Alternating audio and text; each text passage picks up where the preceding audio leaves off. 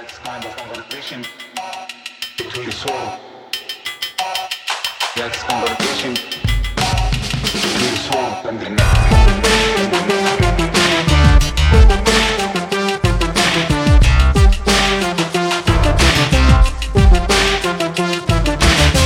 Hello, Prestige heads, and welcome to what is sure to be a grim and depressing and even upsetting American Prestige. I'm Danny Bessner, here as always with Derek Davison, and we're here, perhaps unsurprisingly, to do another update on the Ukraine situation in light of Vladimir Putin's invasion of Ukraine. It appears to be, at least from what I saw yesterday, it is now 7:30 Pacific time, 10:30 Eastern time, and that Putin has actually invaded outside the Donbass. At least those were initial reports. So, Derek, why don't we just start with literally what has happened? What appears to have happened since yesterday? So Putin delivered a speech Thursday morning that announced a special military operation to, quote unquote, protect the Donetsk and Luhansk People's Republics, whose independence he recognized in a speech on Monday. And in fact, there's some reason to believe that he recorded the Thursday morning speech on Monday. He was wearing the same clothes he was wearing on Monday. He just had the general, he was sitting in the same position. There's just a lot of similarities between these two videos. So there's some speculation that he had this one in the bag already and was apparently, if that's the case, planning this all along. He just kind of strung things out for a couple of days.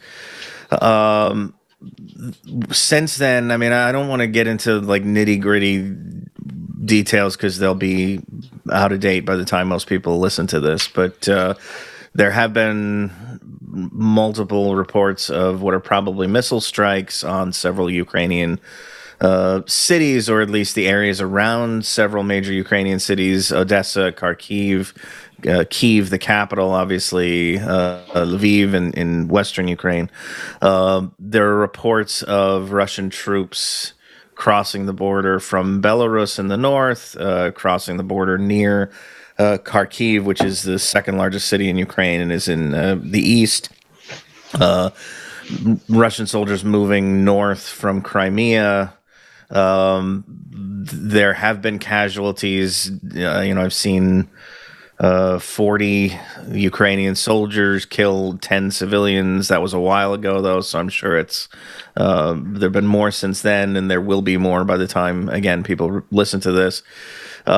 So it looks at this point like a bigger invasion, as you say. It looks like he's not just invading the Donbass. I think we need to be careful about trying to ascertain exactly what Russia is doing at this point. It's very early. There's a lot of fog of war. There were, conflicting reports of clashes overnight that, went out and sounded very ominous and then were retracted later. So I think it's good to be a little prudent about what exactly is going on. And I don't know that we've necessarily crossed over to the point where this is a full-blown occupy the capital regime change operation. This could still be something like an escalated war, Georgian war from 2008 being the model, or could be something akin to the Kosovo intervention in the late 90s that NATO undertook. It's not necessarily the total nightmare scenario, but it looks like it certainly could be that. Yeah, we're inching closer to we're getting total closer nightmare. And closer to the place where you would say, that's what's happening. So just before we move on, could you maybe explain what Russia did in Georgia in 2008 and how what's happening now in Ukraine either mirrors or doesn't mirror that? Sure. We've talked about this in one of our previous updates. I can't remember which one on this story, but the Russians, somewhat similar circumstances. There were two small breakaway republics in Georgia, Abkhazia, and South Ossetia that had declared their independence. Russia was supporting them, eventually recognized their independence in the midst of an exchange of really kind of energetic exchange of artillery fire between the Georgian military and I think the South Ossetian forces. I may be wrong. It may have been the Abkhazian forces, but one of the two of them. The Russians intervened. They occupied, under the guise of peacekeeping. Again, kind of like what they've talked about here, and sort of protecting these republics. They occupied the territory. They conducted airstrikes and some, expanded operations outside of those two republics to kind of wipe out as much of Georgia's military capability as they could. Similarly to what the Russians have done here. I mean, a lot of these early strikes have been against military facilities. It sounds like they've taken out all of the Ukraine's major military air bases, and dozens of other military facilities have been attacked. It's been mostly an air operation so far, although again, as I say, there have been reports of Russian soldiers crossing into Ukraine from all angles. So, I mean, I think at this stage, again, it's hard to know what's coming, but there are some parallels with what happened in Georgia, and there were concerns back then, if I remember correctly. It's been 14 years now, but there were concerns that maybe Russia had deeper aims there, that they were going to roll into Tbilisi and occupy the entire country. So all this is to say, I think it's just good to be kind of careful about talking about what's actually happening and not what we think might happen or what what is sort of unconfirmed, anything that's unconfirmed, and that sort of thing. So that's my question about confirmation. Have the troop movements from basically northern central Ukraine into northern central Ukraine and southeastern Ukraine, have those been confirmed? Yeah, there's some There's some camera footage that's come out of Russian forces crossing the border in the north from Belarus, from Crimea. It looks like there have been witness reports of Russian forces inside Ukraine, inside the parts of Ukraine that are, as we said, lie outside the Donbass region.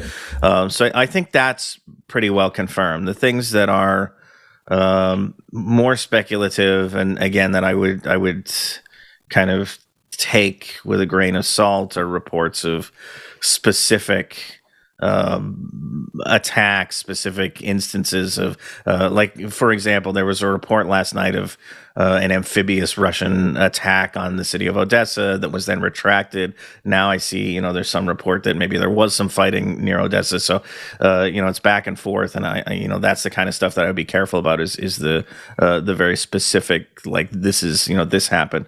The claim, I mean, the claim that I just mentioned, that Russia's destroyed Ukrainian air bases and dozens of military facilities, that's probably unconfirmed too. I mean, that's the Russian military's assessment of how things have gone so far. So that should probably be considered unconfirmed as well. So is it fair to say anything about how the Ukrainian military has been performing? Obviously, it's early days, but is there anything that we know? Yeah, I don't think so.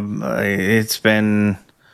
I mean, I've seen images of Ukrainian military vehicles kind of, smoking at the side of the road, which, is not good for them, I think. On the other hand, they've made some claims about sort of blunting some of the early Russian offensives, like the one near Kharkiv, for example. I would be careful about all of that. It's again, early, fog of war, all the stuff I've been saying here. It seems like the Ukrainians did back off from the border. They seem to have allowed the Russians to come in. I am obviously no military tactician, but that seems smart to me. They're badly overmatched in a straight up contest against the Russian military. So defending the border probably would have been pointless and would have gotten a lot of military units lost. So I don't think I don't think we can make any sweeping claims at this point, other than they seem to be kind of falling back to maybe more defensible positions. But again, I'm even speculating about that. Have there been any responses from the Ukrainian political elite to the Russian invasion? Volodymyr Zelensky, the president of Ukraine, has given a couple of speeches. He gave one actually Wednesday evening that was sort of an impassioned, like, last minute plea for Russia not to invade. He's since given a couple of hurried kind of video recorded on his phone, probably, addresses. He announced martial law. He called on Ukrainians to resist and that sort of thing, and kind of tried to offer some comfort that the Ukrainian military is doing its job. Beyond that, I mean, there've been he's called for the West to hit Russia with sanctions, to send weapons, that type of thing. But again, it's early hours, so I think a lot of people are in meetings and or relocating to places that are maybe safer than Kyiv is right now.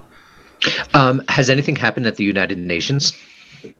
So one of the ironies, I guess, of this, or maybe not irony, but is that Putin's speech ran on Russian TV while the UN Security Council was holding a meeting on this situation. And it was interesting in a morbid sense to watch kind of on Twitter as people were reporters were kind of commenting on what was going on at the meeting, to watch as the delegates, the representatives of the Security Council countries, made a clear switch from reading the prepared remarks that they had put together prior to the invasion to speaking in the moment about what was actually happening.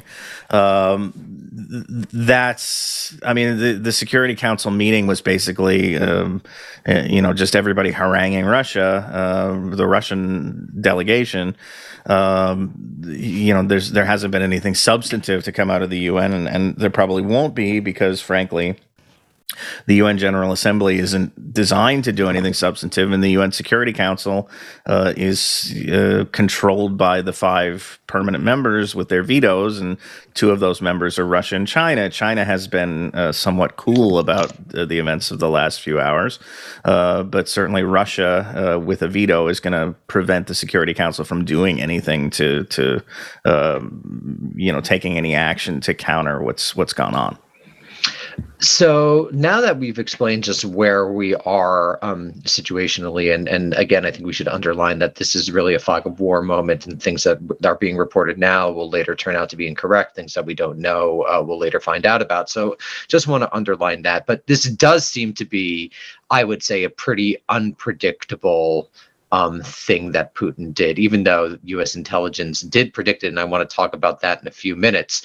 But from your vantage point, Derek, why do you think Putin made this leap, this rather drastic action? Because I think when we were talking in the last few weeks, it seems like there's not much that Putin could really gain from a full occupation of Ukraine, and underlining that we're not quite there yet, but that has become a lot more likely. It seemed like he was going to do something similar to what he had done in Georgia in 2008, which is basically keep these peripheral paper states on Russia's side, to destabilize parts of Ukraine in order to maintain the Russian Federation's power in the region. But this is a big leap. So why do you think it happened? What do you think Putin's thinking on the geostrategic level? I mean, I at this point, I really don't know. I mean, I've been approaching this as though Putin were rational, and I think mostly because a lot of the discourse you hear from foreign policy folks is that he's, a megalomaniac. He's completely irrational. He's lost his mind. He's Hitler reborn, etc. And I think it's very dangerous to dismiss, kind of our declared adversaries in that way. But I don't know. I don't know what he's doing now. I mean, a rational decision. This is not a rational decision. A rational decision would have recognized that the key demand that Russia made, the number one demand, which was Ukraine not joining NATO, was already fulfilled or could be fulfilled. It could be secured through something less than a full-scale invasion. So if that's what is happening, I really am not sure why he's doing it, unless you get into these like Russian nationalist kind of centuries old. What is Ukraine really? If not, part of Russia, and if that's really what's motivating him here, then that, I guess, that explains it. It's also pretty troubling if that's where he's coming from at this point. So I really I'm kind of at a loss to try to explain this decision. I think an extended war. I don't think it will be terribly extended. I mean, if you're just talking about the military on military phase, Russia is outclasses the Ukrainian military in pretty much every way. But to do the things that Putin has been talking about, to demilitarize and denazify Ukraine, I mean, that's regime change.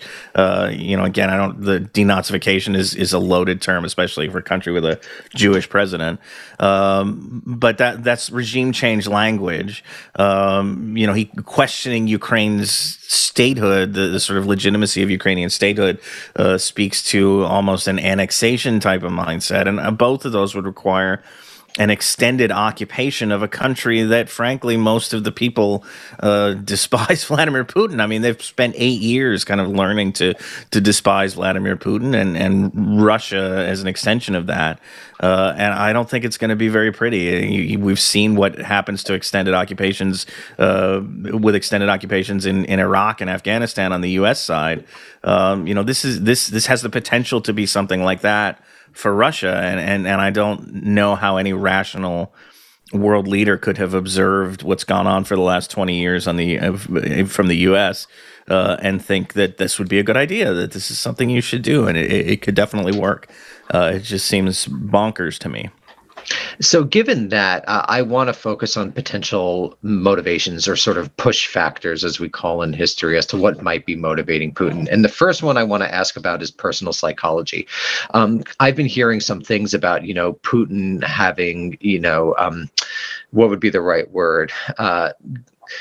Becoming more erratic, let's say, during COVID isolation. So personal psychology. Do you think there's any credence to something along those lines? And then I'll go on to other motivations. But just looking at the man himself, is there a personal psychological explanation that you find, partially appealing in any way? I mean, there are a lot of factors that could go into that. COVID is one. He's isolated himself, by all accounts, pretty heavily, which can do things to your psyche. He's older. He's looking at the end of his political career or life, really. He's in his second term as president. He's fixed the Russian constitution so that he can stay in that office as long as he wants, basically. But he's getting up there. He's, I think, 69 or 70 at this point. And there were rumors just last year, I think, about his health.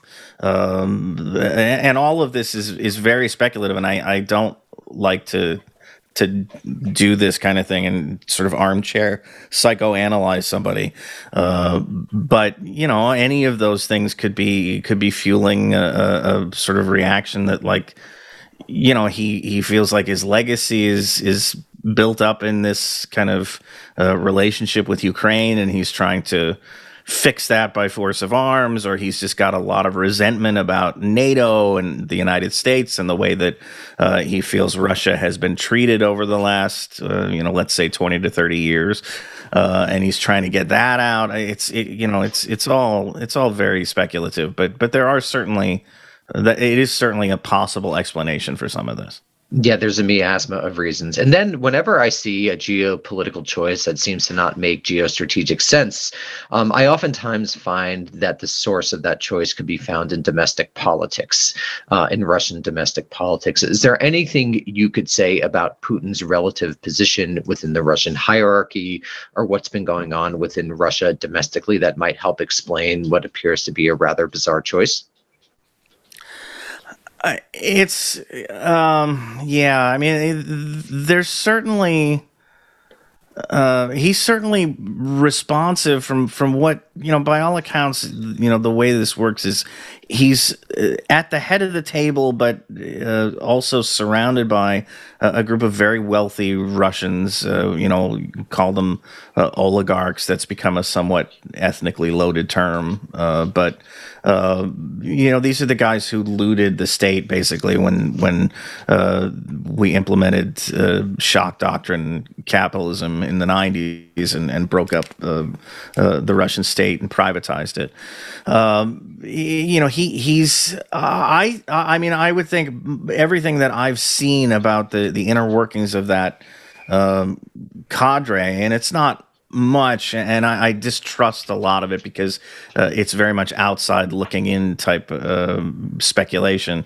But everything I've seen suggests that he's pretty comfortably in charge of this group of people. It's not, it's not a relationship where he's like the bag man for a bunch of more powerful people or anything like that. That said, in a sense, you could look at it as like you would look at an organized crime syndicate where, right. Even if the boss is well established and is, set up in a fairly strong position, there could still be challenges to that. So yeah, this is a possible angle. I don't know the extent to which the people in that inner circle, that the elite of the elite, are really as hell bent on like Russian nationalism as Putin is. These are people who have business interests all over the world. They're very vulnerable to sanctions. This is the kind of situation where you can imagine sanctions actually working to some degree. You've got people who own property all over in London, and they've got properties in the United States. They've got money in banks all over Europe that can be taken away from them. I can't imagine that they're all particularly happy risking that on this military adventure, and yet there's no sign of any internal discord. All we've seen so far are a few scattered anti-war protests in a couple of Russian cities, and the Russian authorities have already made some ominous announcements to watch out and about think twice about joining any of these protests. They arrested one at least one prominent anti-war activist for supposedly supporting protests like that. So there does seem to be a little bit of public pushback, but it's muffled at best, and I really couldn't say what the dynamic is inside the sort of inner circle at this point. And let's return now to what you were talking about in terms of Putin's historical vision, because I've seen some analogies to the invasion of Iraq, but I think this is of a different quality. The relationship between the United States and Iraq isn't really analogous to the historical relationship between Russia and Ukraine. So I know we had joked once that we haven't gone back to Kiev Rus or Kievan Rus. I don't know how you pronounce that correctly, but maybe you could just give a sense of sort of the historical imagination that someone like Vladimir Putin has vis-a-vis Ukraine. And something to consider, for example, is that, many Soviet leaders of the Soviet Union had strong ties to Ukraine. Brezhnev was himself, I believe, from Ukraine. Khrushchev spent a lot of time in Ukraine, I believe, in the Donbass, gave, quote unquote, gave Crimea to Ukraine, I believe, in 1954. So, when you have leaders of the Soviet Union with strong attachments to the country, it's not quite the same thing as the United States invading Iraq. And I'm not apologizing or anything like that, but I just want to give a sense of what does Putin think? What does he view Ukraine as? And maybe you could even just give a little précis on sort of this macro historical, this mythic empire from the Middle Ages, and then in more recent times. If we go by what he said on Monday and what he's, alluded to in some other public comments, he regards Ukraine as indivisibly part of Russia. He also regards Belarus that way, but he doesn't have any problem with Belarus. The Belarusian president, Alexander Lukashenko, is somewhat enthralled to Russia at this point, especially lately. But this goes back, and I sort of hate to do this, but it goes back to the 9th century. It goes back to Kievan Rus, which was a confederation of kind of Eastern Slavic and Baltic and Finnic principalities that was founded in the 870s, I think, that was ruled out of the city of Kiev. It kind of waxed and waned for a few centuries. By the, I would say, 12th century, it was really starting to come apart. The sort of component principalities were starting to come apart. The whole thing then collapsed for good when the Mongols sacked Kiev in the 1240s. And that led directly to the rise of one of the eastern principalities in this confederation, which was based in Moscow, the Muscovy, and this was early Muscovy. For this strain of Russian nationalism, you trace the history of Russia all the way back to Kievan Rus and the city of Kiev. You can sort of see how there's a historic sense that these are one people, that they have a shared history, they have a shared culture. They do have slightly different languages, but not, they're not a huge difference between.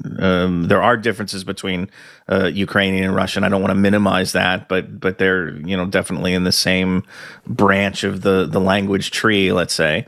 They come off of the same branch.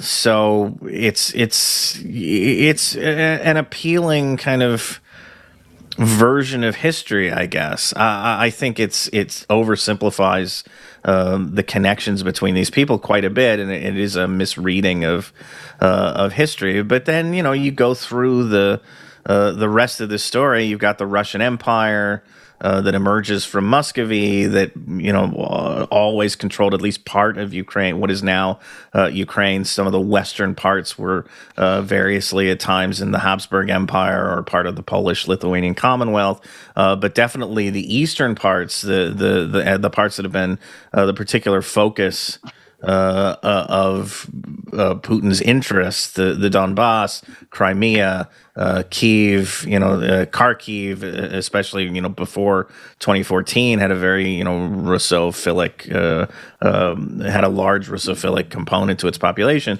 All these places were unquestionably have been in that Russian orbit for a very long time. And that's I think, where he gets this idea from. I don't think it's fair to the Ukrainian people or to the nation of Ukraine today to kind of project that history and use it as a cudgel to decide that this state is not legitimate and should not exist, which is, again, the direction that some of his more extremist rhetoric points. But that's, that's without getting in his head and knowing exactly what he thinks about when he talks about these issues. I assume that's where he's coming from. Yeah, and he also has for a long time invoked the concept of Ruski Mir, which is the Russian world, which, Right. according to an Which again article, incorporates Belarus along with Ukraine and Russia. I mean, and it's also the reason why he can do something like this. He can deny the legitimacy of Ukraine as a former Soviet, as an ex-Soviet state, and then turn around and reassure all the other ex-Soviet states that, look, Ukraine's a special case. I'm not talking about you. Don't worry about it. Because he does view Ukraine as a special case historically. Right, I think that's right, and there's also indications that this is a really central part of Putin's thought. So, for example, and I'm citing an article in The Conversation by Jacob Lasson and Emily Channel Justice, and we'll put a link for it in the show notes. But in 2008, Putin's spokesman Vladislav Surkov claimed that, quote, Ukraine is not a state. Putin has written an article claiming that Russians and Ukrainians are, quote, one people, a single whole. And then in 2016, Putin put up a 52-foot statue of Prince Vladimir of Kiev in Moscow. So there's long been indications that this forms a central part of his historical imagination. And I think when one combines that fact with Putin, it seems to me thinks that his career is genuinely winding down, that he wants to, make a grand move to be remembered in history as one of the great Russian leaders, that this seems to make a lot of sense from his perspective if he does do a full-scale invasion. So moving, sorry, Derek, please, you have something to say? No, I was going to say that's all very plausible. I think that's a very plausible scenario. Yeah. So I think this makes a lot of sense. This is oftentimes leaders, when their careers are winding down, do more dramatic things, and this fits into that pattern.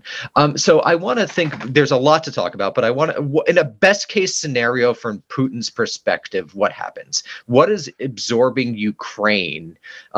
Either as a federated ally or literally into the Russian Federation, what does that do for Russia's geostrategic position? Just facts on the ground. I mean, yeah, the best case scenario is Ukraine. He rolls through Ukraine, puts a government in power in Kyiv that's led by somebody akin to Alexander Lukashenko in Belarus, who is friendly to Russia, authoritarian. Even Lukashenko for a while, the last few years, prior to the August election in 2020 that caused everything to his relationship with Europe to go into the dumper.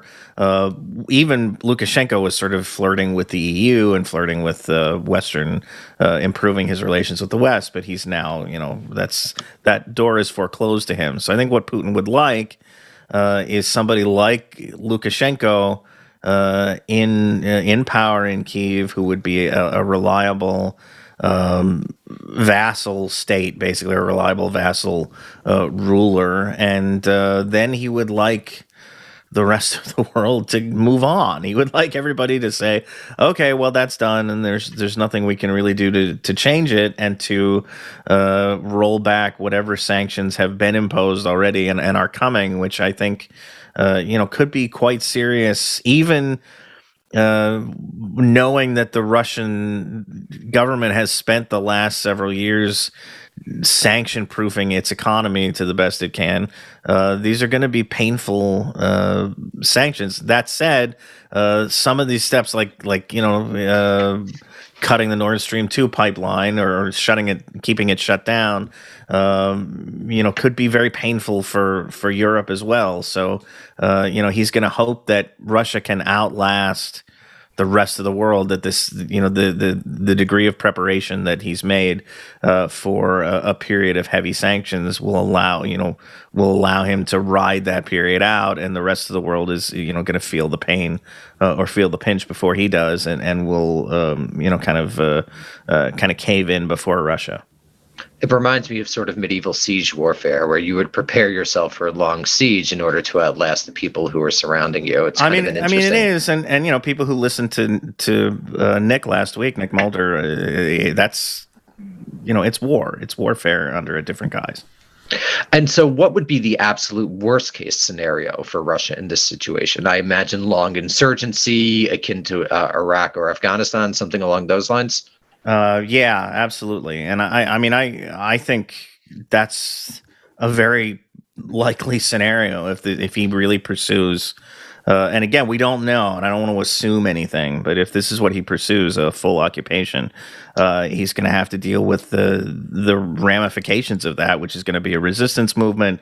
It's going to be very long, very bloody, very difficult to manage.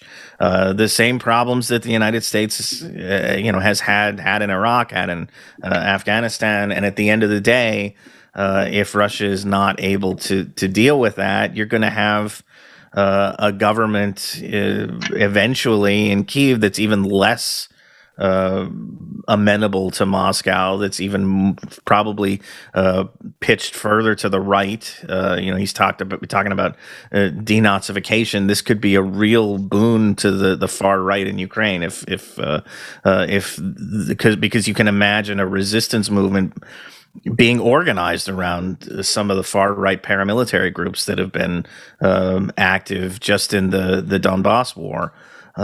So that's worst case scenarios. This all basically backfires on him, or backfires on his successor, which in that case maybe he wouldn't care so much. Yeah. Once he's out, it matters less to him. So how has the quote unquote West responded? What has the United States said? What have NATO leaders said? Particularly in terms of, are there going to be weapons transfers? Are there going to be troop deployments from the US or NATO? Are there just going to be sanctions? Not just, but are there going to be sanctions? What has the West responded? So there's a few things. And again, I don't want to do the nitty gritty because it'd probably be overtaken by events. But NATO Thursday morning held an emergency session. I think the Eastern members of the alliance invoked Article 4 of the NATO Charter, which calls for consultations. It's not the self-defense clause, Article 5, but it requires everybody to get together and have a meeting about what to do. There are now reports of troop deployments to additional troop deployments to Eastern Ukraine or Eastern NATO member states, maybe to just as a hedge against the Russians, maybe to prepare for a wave of refugees, which is now suddenly very possible. It could be a number of things. So in terms of weapons transfers, I think that's certainly on the table. If the war phase of this, like the heavy war military to military phase goes as I suspect it will, there may not be much of a Ukrainian military left in a few weeks to transfer weapons to, but I would imagine that will still be a consideration. I don't know what it'll mean. Sanctions have already started. The sanctions started after Monday night when Putin recognized the independence of Donetsk and Luhansk. The German government froze Nord Stream 2, the Nord Stream 2 pipeline, meaning, they can't stop the construction's already done. There's nothing they can do about that, but they're not running. They've frozen the process to certify it and start running gas through it.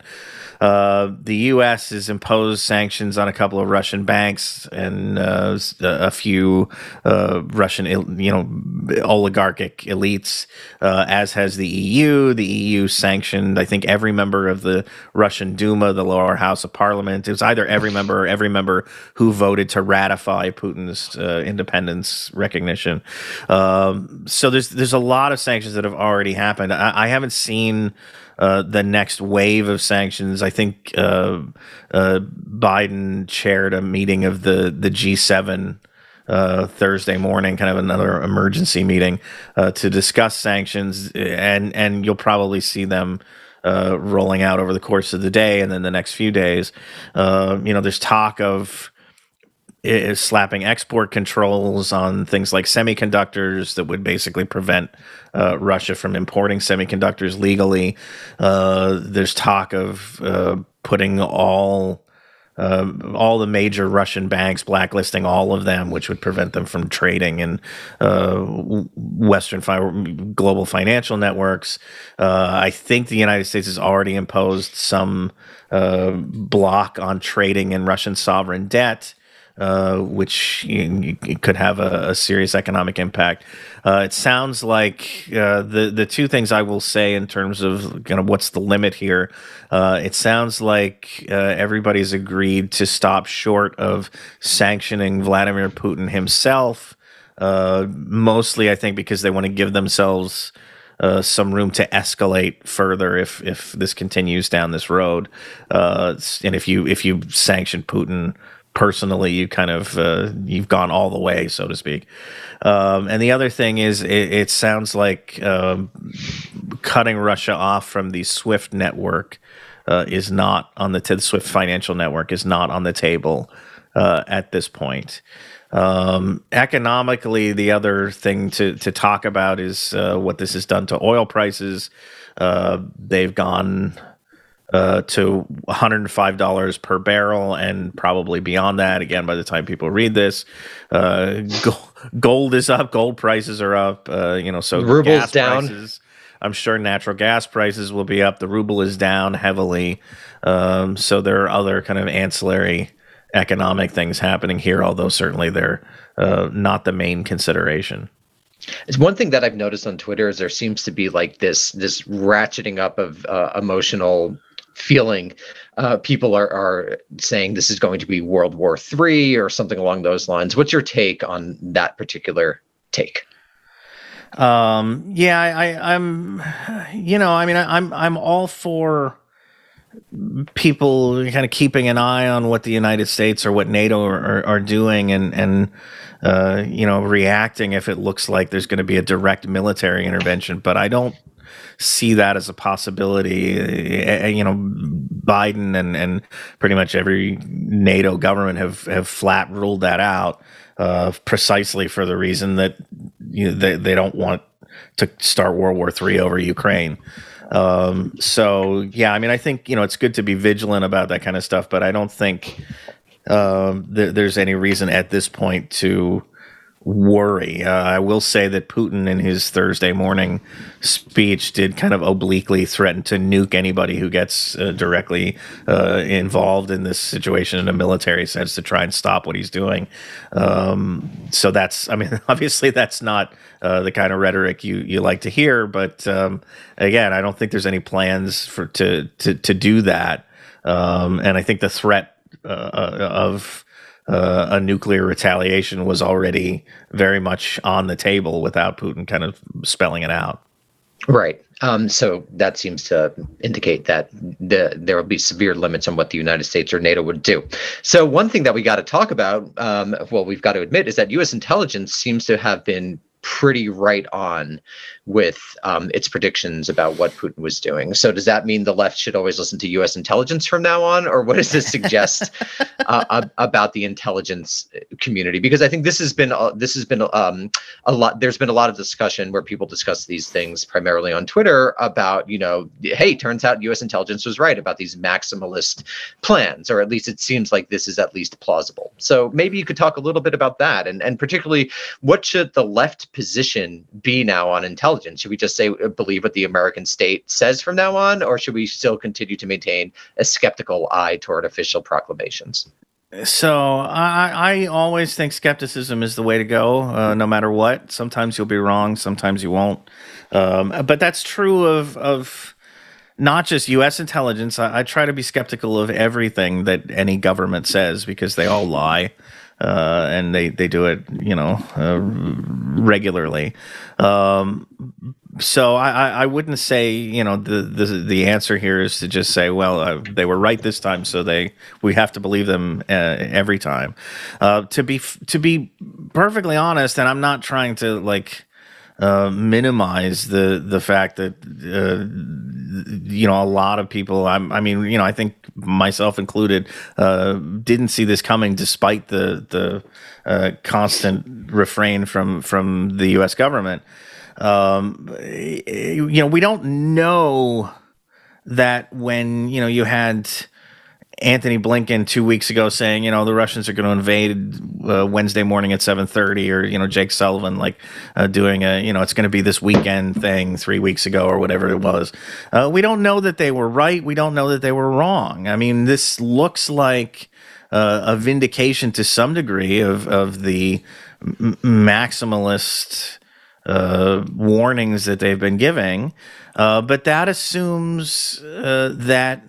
To some degree, it assumes that Putin has been stringing everybody along for the last 4 months, basically since November, since he began this latest troop buildup, and that he's been planning this the whole time, and there was really nothing anybody could have done. That it was always in the cards that it would come out like this. I still don't believe that. I think that the reason it's taken him this long to get to this point is because there were opportunities. At least he felt like he was providing an opportunity for somebody to respond to the security demands that he was making, or the security concerns that he was articulating, to engage in some level of negotiation. Again, I'm not in Vladimir Putin's head, clearly, and it probably is pretty batshit in there at this point.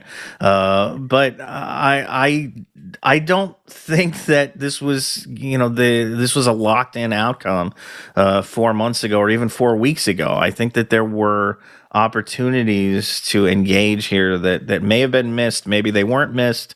Maybe Putin is just being totally unreasonable and there was nothing anybody could do, but I think that he felt, at least, that he was, leaving the door open for somebody to step in and satisfy his concerns short of war.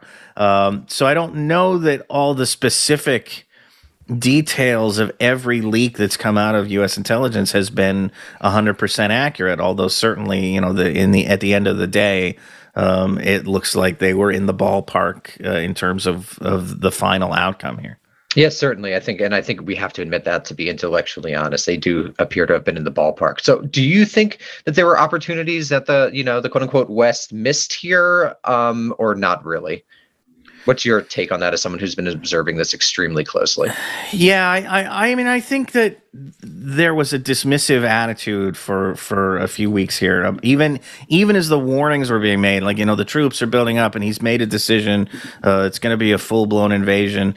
There was, and even as the Biden administration was talking about, we want to talk, we want to negotiate, we don't want to forestall the possibility of an invasion. They were somewhat dismissive of the diplomatic side of this. You had the Russians deliver this list of, call it what you want, requests, concerns, demands, whatever, and the Biden administration basically looked at it and said, okay, that's nice. And the Russians said they were expecting a written reply. This was several weeks ago. They were, we're expecting a written reply. We've given you this, written document. And for some time, the Biden administration was just very dismissive of that. They refused to reply to this in writing. And then finally, after, the pressure kept growing, they finally agreed to deliver a written response that, I mean, from what I saw of and it was leaked to, I forget the news outlet that got it, but the response was basically like, okay, we hear you, but no, we hear your concerns, but we're not going to do anything about it. So I do think there were opportunities missed here in the last few weeks. I think the real opportunities were missed, though, years ago, decades even ago. It's decisions that were taken in the 90s, decisions that were taken in the 2000s, in 2008, when George W. Bush basically strong-armed NATO into promising membership to Ukraine and Georgia. The decisions that were taken on that kind of timescale locked in some paths here for the main players in this situation. And so, I would look at it on a more extended time frame and say, yes, there were a lot of things that NATO did wrong here, or the West did wrong, or the United States, whatever, however you want to slice it up, did to contribute to what's been the ultimate outcome here.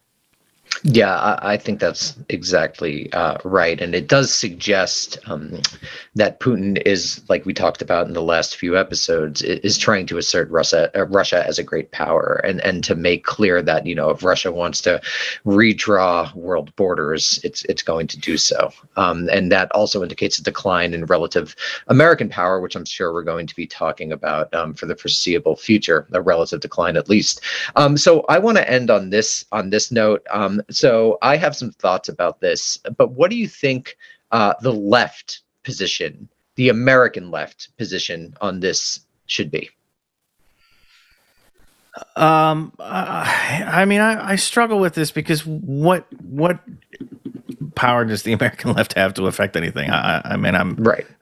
So it's more of a moral question, so more of right? a moral question, right? So let's think of morality, because I think the American left is not going to have any effect on what the United States government does, what the Russian government does, what the Ukrainian government does. So this is really, an effective question, particularly given the fact that the American demos doesn't really have much of a say in foreign affairs. But this is, morals matter, ethics matter, how we think about things matter.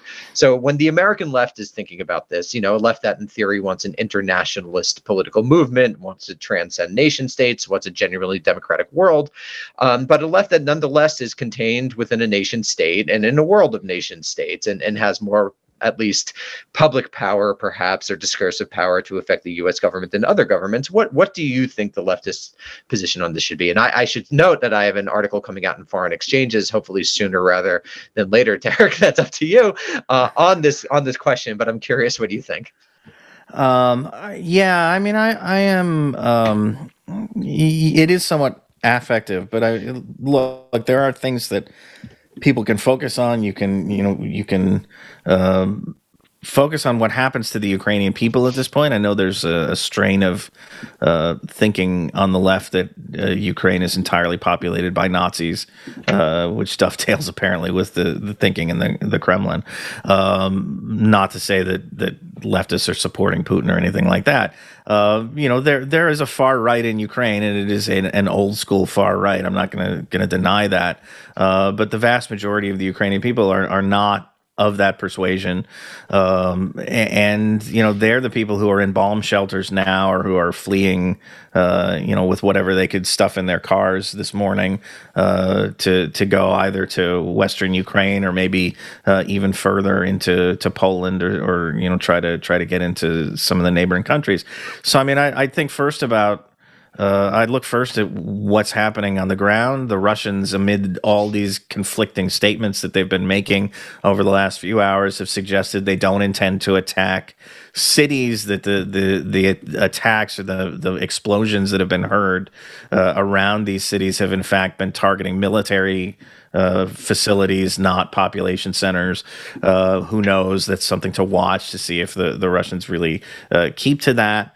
I would, say, focusing on what happens to those Ukrainians that flee the country. Are they going to be taken care of in places that are not typically very welcoming to refugees, like Poland and other countries in kind of Central and Eastern Europe? I would monitor that, or watch that situation. And broadly speaking, I mean, I would think of this in terms of it's like a worst case scenario for somebody who is on the left and of a leftist mindset. This kind of situation, this specific situation, let's say, empowers pretty much everybody that you should hate. Basically, it empowers the hawks in the United States. It empowers the defense companies that are going to be selling weapons over this. It empowers petrostates that are going to reap, and energy companies that are going to reap the benefits of $110 a barrel oil. It empowers that Ukrainian far right, as relatively small in terms of numbers as it is. It gives it a vastly larger platform. It empowers what is a far right government really in Russia, and the far right elements in Russia that support Vladimir Putin. It's a grab bag of all the worst people that you can imagine who are benefiting from this. And I would say it's a lose-lose in every direction if you are a leftist. Yeah, I tend to agree with that. And then I also think, given the historical record, a larger scale U.S. intervention is really something to be avoided and something dire. Well, I'm sure we'll be required to give some more updates on the Ukraine situation soon. Derek, thank you as always for your extraordinary knowledge and for talking to me. And thank you, American Prestige listeners, for checking us out. And we'll talk to you soon. Bye. Thanks, Danny. Thanks, everybody. That's